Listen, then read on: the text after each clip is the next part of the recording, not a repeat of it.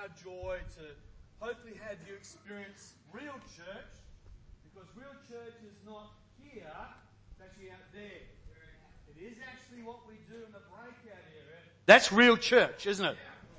That is where I find out that my brother Paul laid down his motorcycle and lived to walk away with it again. That's where I got to meet one of my dear sisters and her husband again, Pauline and Mark, and they're visiting with us this morning. And I get to see you as well. Actually, I'd like a few more lights in the house if I could, so I can see you. And if you are visiting with us for the first time, you are in the middle of a series. In fact, our last week on this series on the Shack will be next week. And one of the questions that's asked in the book is quite, to me, a disturbing question.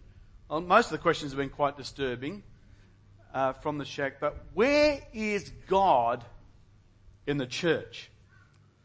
Because sometimes when you look at the church, what you see is not very Christian, is it? Sometimes you see small-mindedness, hypocrisy, legalism. A Christian in America is known by Gallup poll as someone who's judgmental, hypocritical, and homophobic. I don't think that's what Jesus wants us to be known about. And yes, I love praise. I love what we do. I love it. I love it. I love it. But still not the same as God himself. So we're going to ask that question next week. Where is God in the church? And we're going to actually really just stand back and let God be God. So bring your baseball bats, bring your crash helmets, and we'll just see what God's. Today, we are going to answer the question, what does God want from me? Okay? And the Shack is a story of evil and redemption. It powerfully portrays the sheer horror of a particular human failure with the tragic murder of Missy. And God's power to change any situation, no matter how bad it is. No doubt most people today are not even sure what sin is or what evil is or what even the term salvation means. And there's little agreement. And even churches seem to be confused as well. Yeah? Yeah. So I want to talk to you today about some troubling terms. Evil today is a dirty word. Evil is a very confused word. The term wicked today means good, believe it or not. Gay means homosexual. Open relationship means adultery. Love apparently means sex. And so the confusion continues. We live in a strange world, don't we? Even our language is so twisted and distorted. So what is evil apart from lives spelled backwards? President Ronald Reagan spoke about the evil empire, and President George W. Bush spoke about the three nations as being the axis of evil. N.T. Wright, one of my favourite theologians, in his book, Evil and the Justice of God, points out that the modern world, the one that you live in, does not know how to handle evil. We try so hard to ignore evil, and we cannot live honestly in this world without recognizing that evil exists. If you want to believe that, we just want to believe everything's just peachy, don't we? Everything's okay. And if there's a problem, it's just a little problem. And with a little bit more education, a little bit more medication, we'll actually be okay. That's the arrogance of humanism. It's the myth that we're getting better and progress is going to make everything all right. Well, I don't know if that's the truth. Certainly not what the Bible says. But people often who don't understand the teachings of the Bible think that we are basically good and that the world is kind and fair. If you still believe that, I don't think you've lived enough life. And you've certainly not been to the Shack. The Bible, together with Mac from the Shack, cries out, no. The world screams out in horror and pain. Evil is here, and evil has got to be addressed. So when evil happens, guess what? We are shocked by it. Because we actually don't think it's the norm. We're shocked. And when it happens, we overreact. Obviously, the attack on the World Trade Center on September 11 was an incredible act. But I think bombing the life out of another country and 350,000 innocent people died in that process is an overreaction. I can't probably say it better than what Billy Graham's daughter did when she was interviewed on the Early Show by Jay Gleason. And she was asked, how could God let something like this happen? I can't say it any better, so if you'll permission, I'll quote Anne Lottie Graham. This is what she said. I believe as God is deeply saddened by this, just as we are. But for years we've been telling God to get out of our schools, to get out of our government, and to get out of our lives. And being the gentleman he is, I believe that he has calmly backed out. How can we expect God to give us his blessing and protection if we demand he leave us alone? In light of these recent terrorist attacks, school shootings, etc., I think it started with Madeleine Murray O'Hair. She was murdered and her body was just found recently. She complained that she didn't want prayer in our schools, and we said okay. Then someone said, well, you better not even read the Bible in school. And we said, okay. The Bible, however, says, thou shalt not kill, and thou shalt not steal, and you should love your neighbour as yourself. But we said, okay. Then Dr. Benjamin Spock said that we shouldn't spank our children because they misbehave, because their little personalities would be warped, and we might damage their self-esteem. But of course, sadly, Dr. Spock's own son committed suicide. And when we said an expert should know what he's talking about, and we said, okay. Then someone said the teachers and the principals better not discipline our children when they misbehave. And the school administrator said no faculty member in the school better touch a student because they might misbehave, and we don't want bad publicity, and we surely don't want to be sued. And of course, we know there's a big difference between discipline and abusing someone. And we said, okay. Then someone said, let's let our daughters have abortions if they want. And they don't even have to tell their parents. And we said, okay. And then the wise school board member said, since boys will be boys and they're going to do it anyway, let's give our sons all the condoms that they want so they can have all the fun that they want. And we said, okay. Then some of our top elected officials said it doesn't matter what we do in private so long as we do our jobs. Agreeing with them, we said it doesn't matter to me as long as you do your job, what you do in private. As long as I have a job and the economy is good. And we said okay. Then, including the president. And then we said that let's print magazines of pictures of nude women and call it wholesome, down-to-earth appreciation for the beauty of the female body. And we said, okay. Then someone else took this appreciation a step further and published pictures of nude children and then went further back and putting them on the internet. And we said, okay, they're entitled to free speech. Then the entertainment industry said, let's make TV shows and movies that actively promote profanity, violence, illicit sex. Let's record music that encourages rapes, drugs, murder, suicide and satanic themes. And we just called it entertainment. It has no effect. Nobody takes it seriously, so go right on ahead. And now we're asking ourselves why our children have no conscience, why they don't know right from wrong, why it doesn't bother them to kill strangers, their classmates and themselves. Probably, if we think long and hard enough, we can figure it out.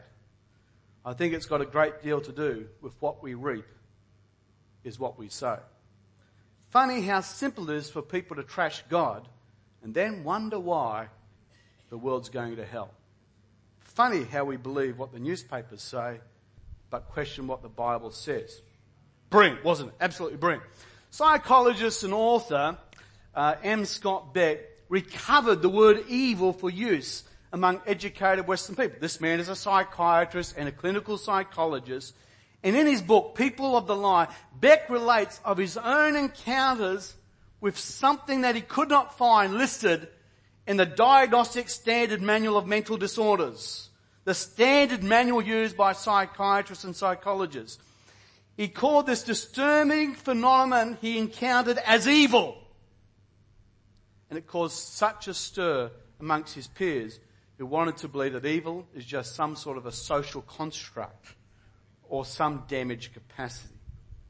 But Peck insisted that some people's behaviour is so damaged and so bad, it can only be described as wrong, as evil. He believes that evil comes from humans who will not face their own sadness.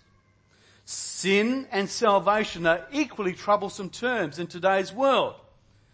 We don't like those words. Living in sin is actually living with your partner, isn't it?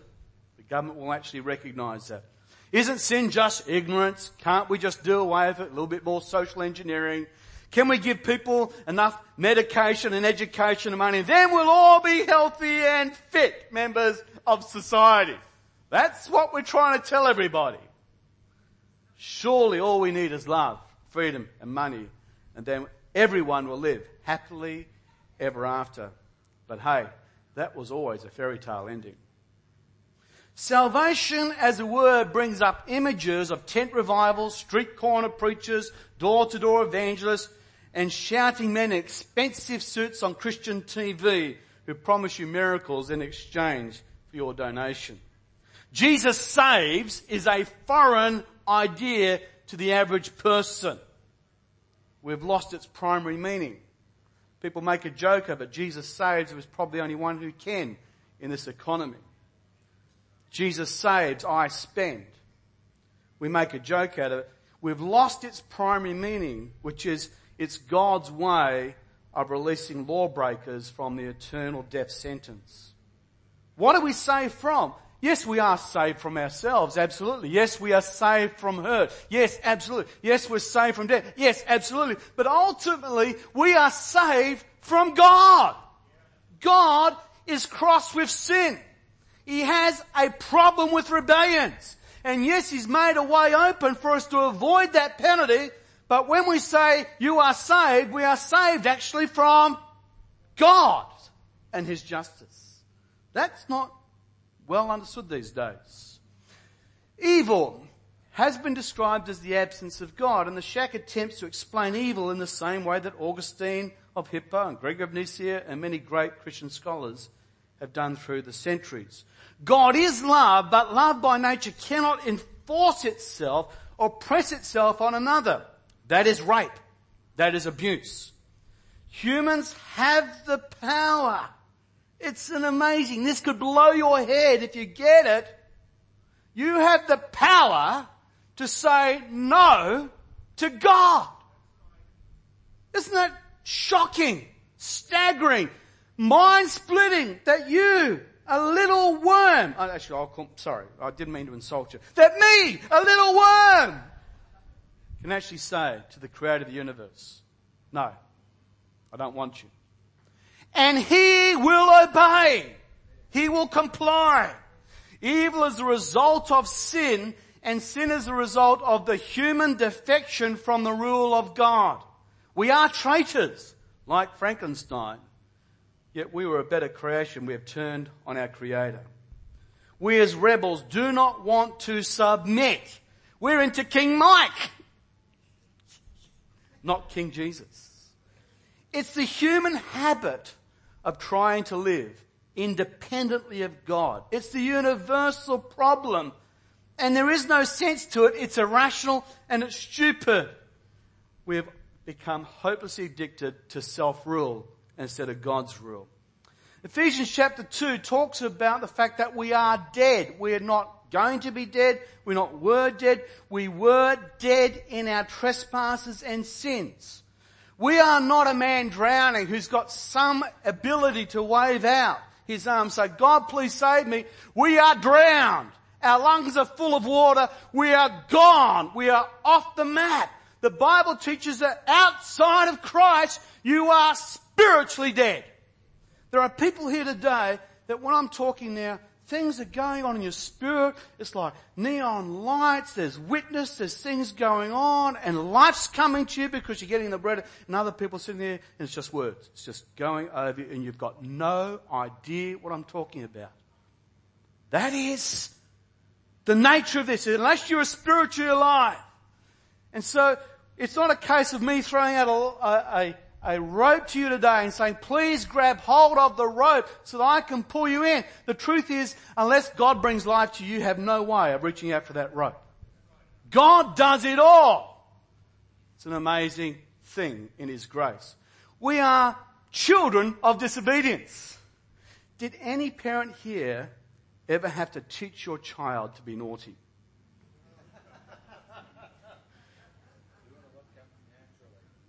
I never had to teach my children to lie. Never had to teach them how to, and it's not like, we're role modeling how to steal biscuits and those sorts of things. They do it naturally. The Bible says that we are by nature children of wrath. We are children. That's our nature. We are not sweet little innocent kids. But we're all infected with the disease of rebellion against our God. Now the Shack's account of salvation is essentially heartwarming and emphasizes the Bible truth that Jesus has made a way possible for rebels to be brought back into relationship with God. Essentially, Jesus paid the price for our failure. And as a result of this, an amnesty has been declared, and all people have to do to get saved is to claim it. And all this is correct. However, I need to emphasize that the Shack omits an important part of the equation of what it means to go from death to life. What's missing? Well, it's the idea that the Bible theologians call regeneration, or to use Bible language, it's the idea of being born again, being born anew by the Spirit of God. You've heard me say it before, but the good news of Jesus Christ is that you get a wonderful fresh start in Jesus. That you can be born once, but you die forever. Or if you like, another way to put it, here is divine mathematics. Born once, die twice. Sorry, put my false in. Born once, die twice. This side, say born once. This side, die twice.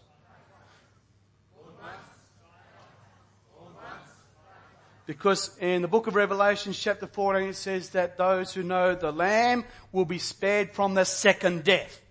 So we will all, none of us get out of this thing alive, guys. We die once, but there will be a judgment. And if you don't know Jesus Christ, there is another death after that. But here's the good news. You can be born twice. Say born twice. And you die once.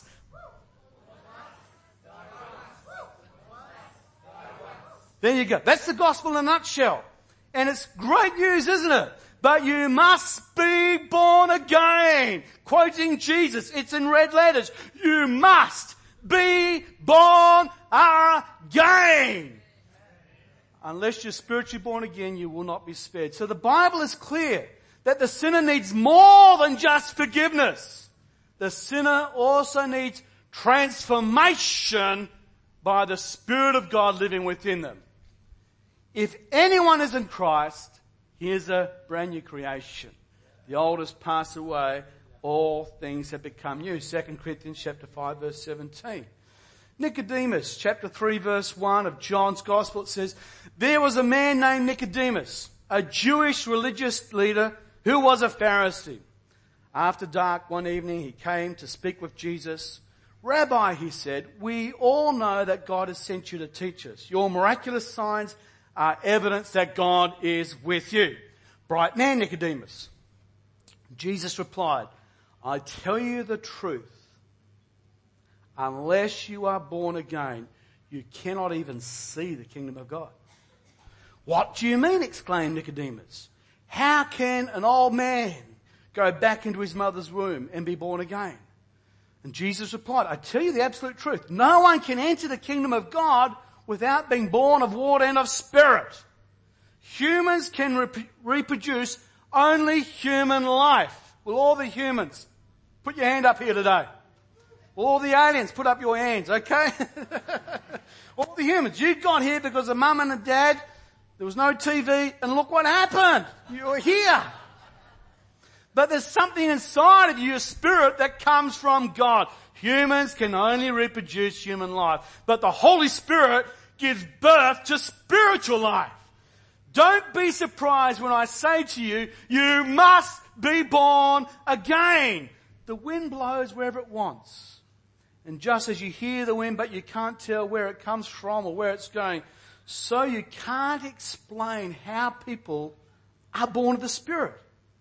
How are these things possible? Nicodemus asked. Jesus replied, you are the most respected Jewish teacher, and yet you don't understand these things? I assure you, we tell you of what we know and what we've seen, but how will you believe us of things in heaven that I have seen? No one has ever gone into heaven and returned except for the Son of Man. And as Moses lifted up the bronze serpent on the pole in the wilderness, so must the Son of Man be lifted up, so that everyone who believes in him will have eternal life. For God loved the world so much that he gave his one and only Son, so that everyone who believes in him will have eternal life. God sent his Son into the world, not to judge the world, but to save the world through him. There is no judgment against anyone who believes in him. But anyone who does not believe in him is already being judged for not believing in God's one and only Son. Judgment is based on this fact. God's light came into the world, but people loved the darkness. People loved the darkness. People loved the darkness more than the light, for their actions were evil. So I agree with the author of The Shack in saying that God wants to restore relationship with us. However, he also wants to change us. He loves us enough not to leave us the way he found us. He loves us enough to accept us as we are, but he loves us enough not to leave us the way that we are. Friends, I'm not what I should be, and I'm not what I'm going to be, but I praise God, I'm not what I used to be. God changes us. So we have to acknowledge the fact that we are spiritually sick without God, and we need a divine blood transfusion. The Christian life is a changed life. I wish that just sent electric shock through your body. I want to say it again, church, did you hear me? A Christian life is a changed life. A Christian life is a changed life. Not a perfect life, but a changed life. A Christian life is a transformed life. A Christian life is a new life. A Christian life is holy, separate, distinct, and different from worldlings. Apologies to any worldlings present. The Bible is clear. Praying does not make you a Christian. The pagans pray more and think through much prayer, their prayers will be heard. The Bible says that going to church doesn't make you a Christian. Hypocrites do that. Going to Disneyland doesn't make you Mickey Mouse. Going to McDonald's doesn't make you a hamburger. Going to the garage doesn't make you a mini miner. Going to church does not make you a Christian. Reading the Bible does not make you a Christian. Atheists do that. Being a good person doesn't make you a Christian. The Dalai Lama does that. The Bible says, 1 John 3, anyone who continues to live in him will not sin. As a lifestyle. We will stumble, but as lifestyle, anyone who lives in Jesus will not sin. But anyone who keeps on sinning then obviously does not know him or understand who he is. Dear children, don't let anyone deceive you about this. He's making it really simple for Mike. You know, Mike's a learner? No, he's a learner. Making it really simple. Which one? It's that one, isn't it? Dear children, don't let anyone deceive you. Here's how difficult this is. People who do what's right, it shows that they know God. It's a shock, isn't it? And, here we go, people that keep on sinning don't know God. Oh, that is so deep. That went straight over our heads, isn't it? It's amazing, isn't it? But when people keep on sinning, it shows that they belong to the devil, who has been sinning since the beginning. But the Son of God came to destroy the works of the devil. Those who have been born into God's family do not make it a practice of sinning, because God's life is in them. So they can't keep on sinning because they're children of God. So now we can tell who the children of God are and who are the children of the devil. It's not hard, is it? Anyone who does not live right and does not love the other believers does not belong to God. Look, if I said that, you could sack me. True. The board would have every right to be upset with my doctrine and say, Mike, you just blew it then, you were too extreme, whatever. I'm sorry, that came from the Bible, that bit. So every church is made up of three types of believers. Okay? There are true believers, make believers, and false believers. True believers are those who show the growing life and the love of God in their lives. There is difference occurring. I hope I'm more like Christ than what I was when I first got saved some 30 odd years ago. I hope there's some demonstration that God is still dealing with this very flawed, failed character. There's something on my life that says Mike's still changing. Yes, he's getting bigger, I know, but nevertheless, I'm working on that one as well. That's true belief. And true believers will often have an area where they're struggling with sin, but in their heart, it breaks them. It destroys, there's the wrestle going on. God, take this from me. But the things I don't want to do, I end up doing. But at least he doesn't want to do it. You understand? There's a dynamic, he doesn't want to do it. So that's the true believers. Now, make-believers are pretending to be sold out for God, but secretly have their options open. They're present for wrong motives, such as finding a boyfriend or a girlfriend, or perhaps because they're lonely, because they want to sell Amway.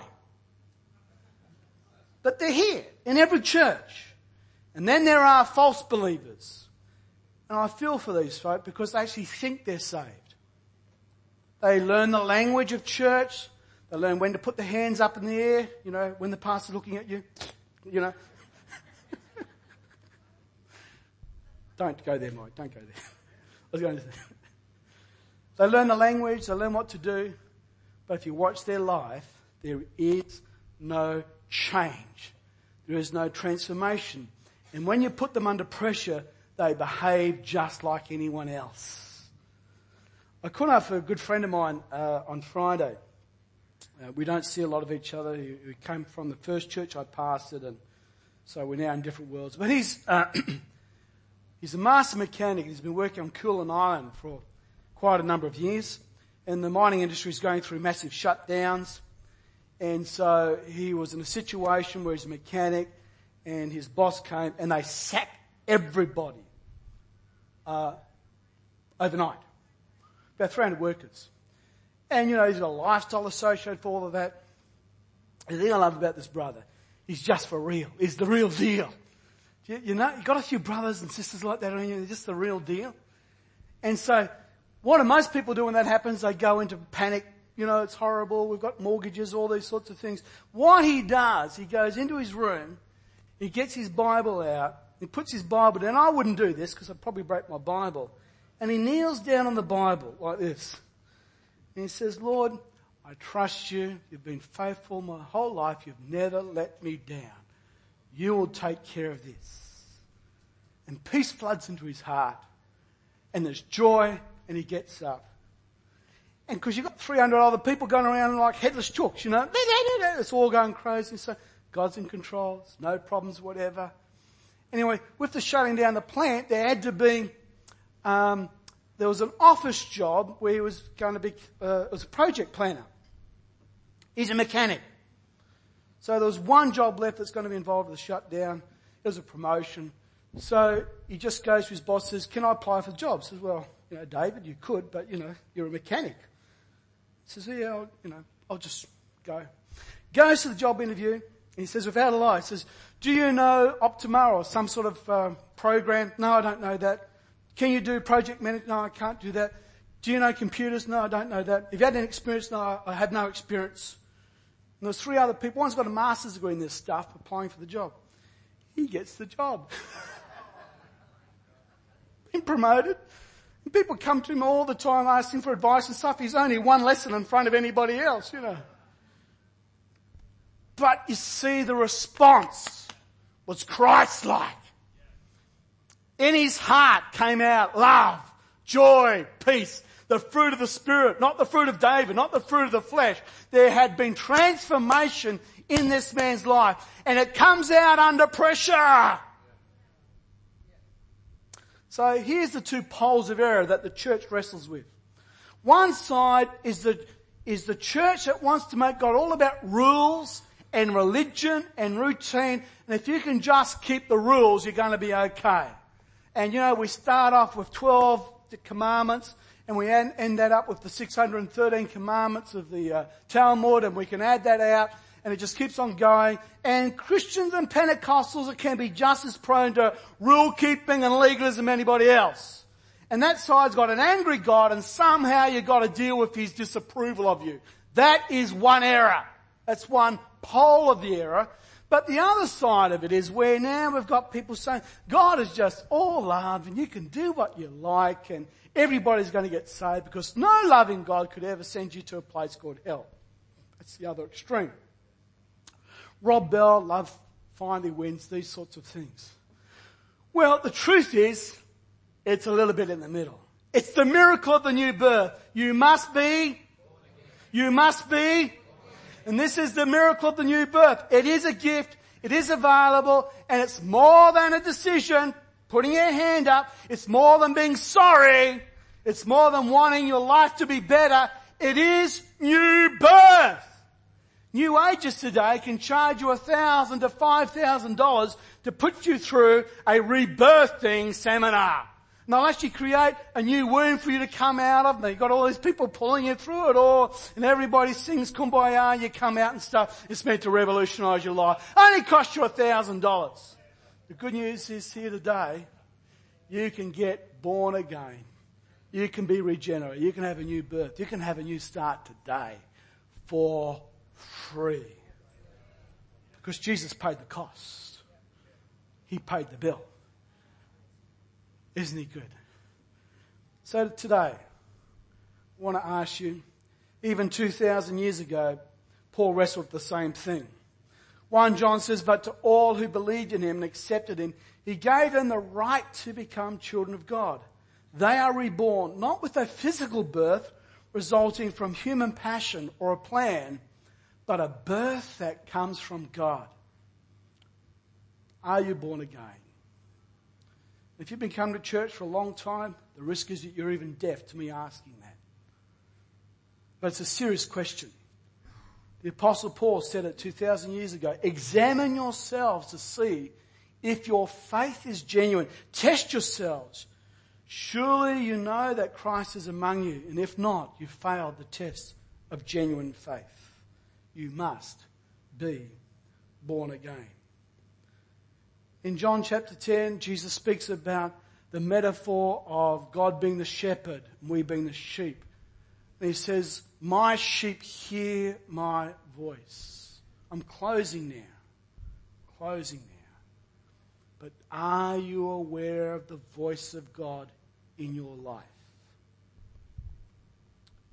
Is there that sound at times, those words, that you know God is talking to you? It's incredibly important that in there you've got a witness that you can hear the voice of God. Incredibly important.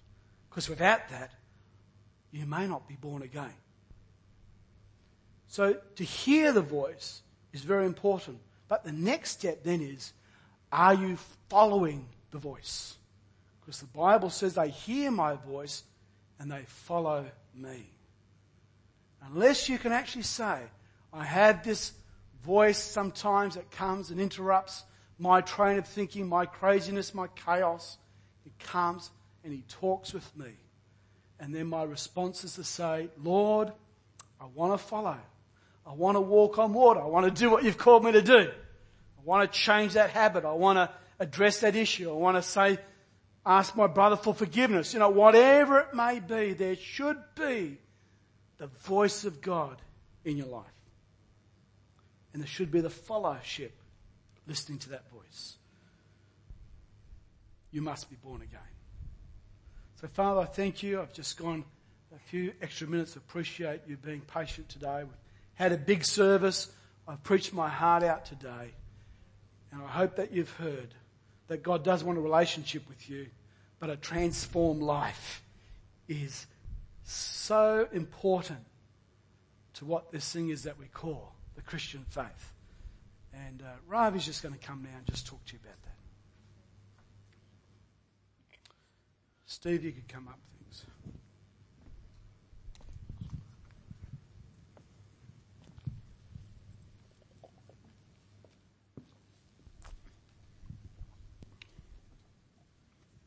What a wonderful message from Pastor Mike.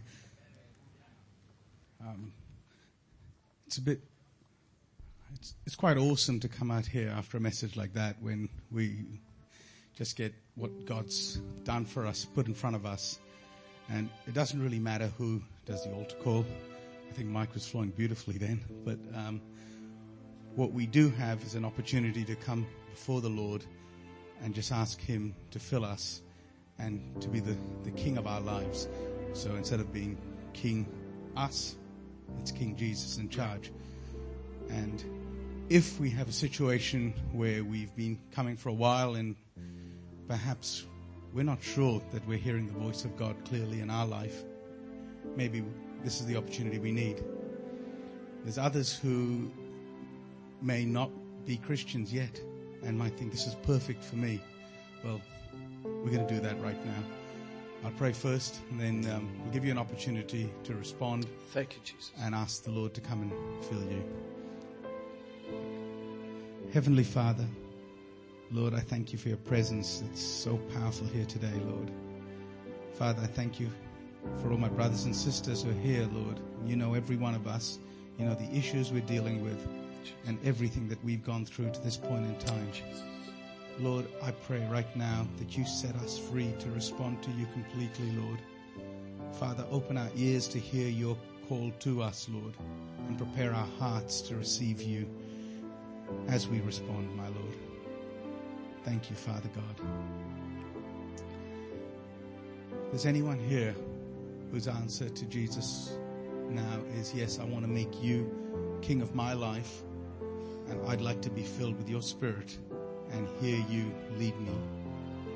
And you're doing that for the first time, or you need to redo that to make it real. Would you raise your hand now, please? I see your hand, brother. Jesus. Anyone else? Jesus. Thank you. Thank you, Lord. Jesus. All right, you can put your hand down. We'll just pray now. And we'll ask the Lord to fill us. Thank you, Lord. Could you just follow me in that prayer? Thank you, Jesus. Heavenly Father, Lord, I thank you that you are King of Kings and Lord of Lords. Hallelujah. I ask you to come into my life and fill my life, my Lord. I ask you to come into my life. Father, I turn from all those things that I've done that you know are wrong.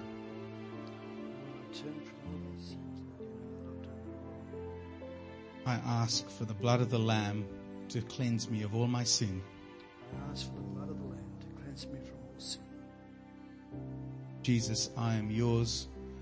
Be my God and be my King. Jesus, I am yours. Be my God and be my King. Amen. Amen. Thank you. Amen. Well, let's give the Lord a praise. It's fantastic. Thank you, Lord. Thank you, Jesus. Thank you, Lord.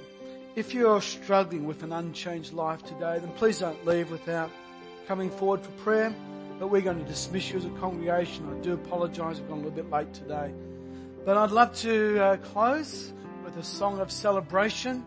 So let's get our fantastic team up. And Crystal, you can choose a happy song.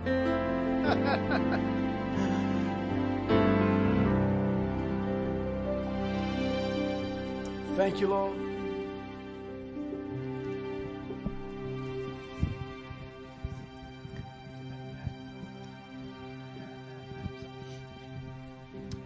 Don't forget, we've got African meals.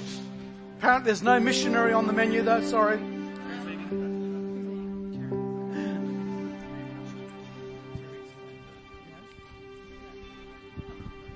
Ready to go?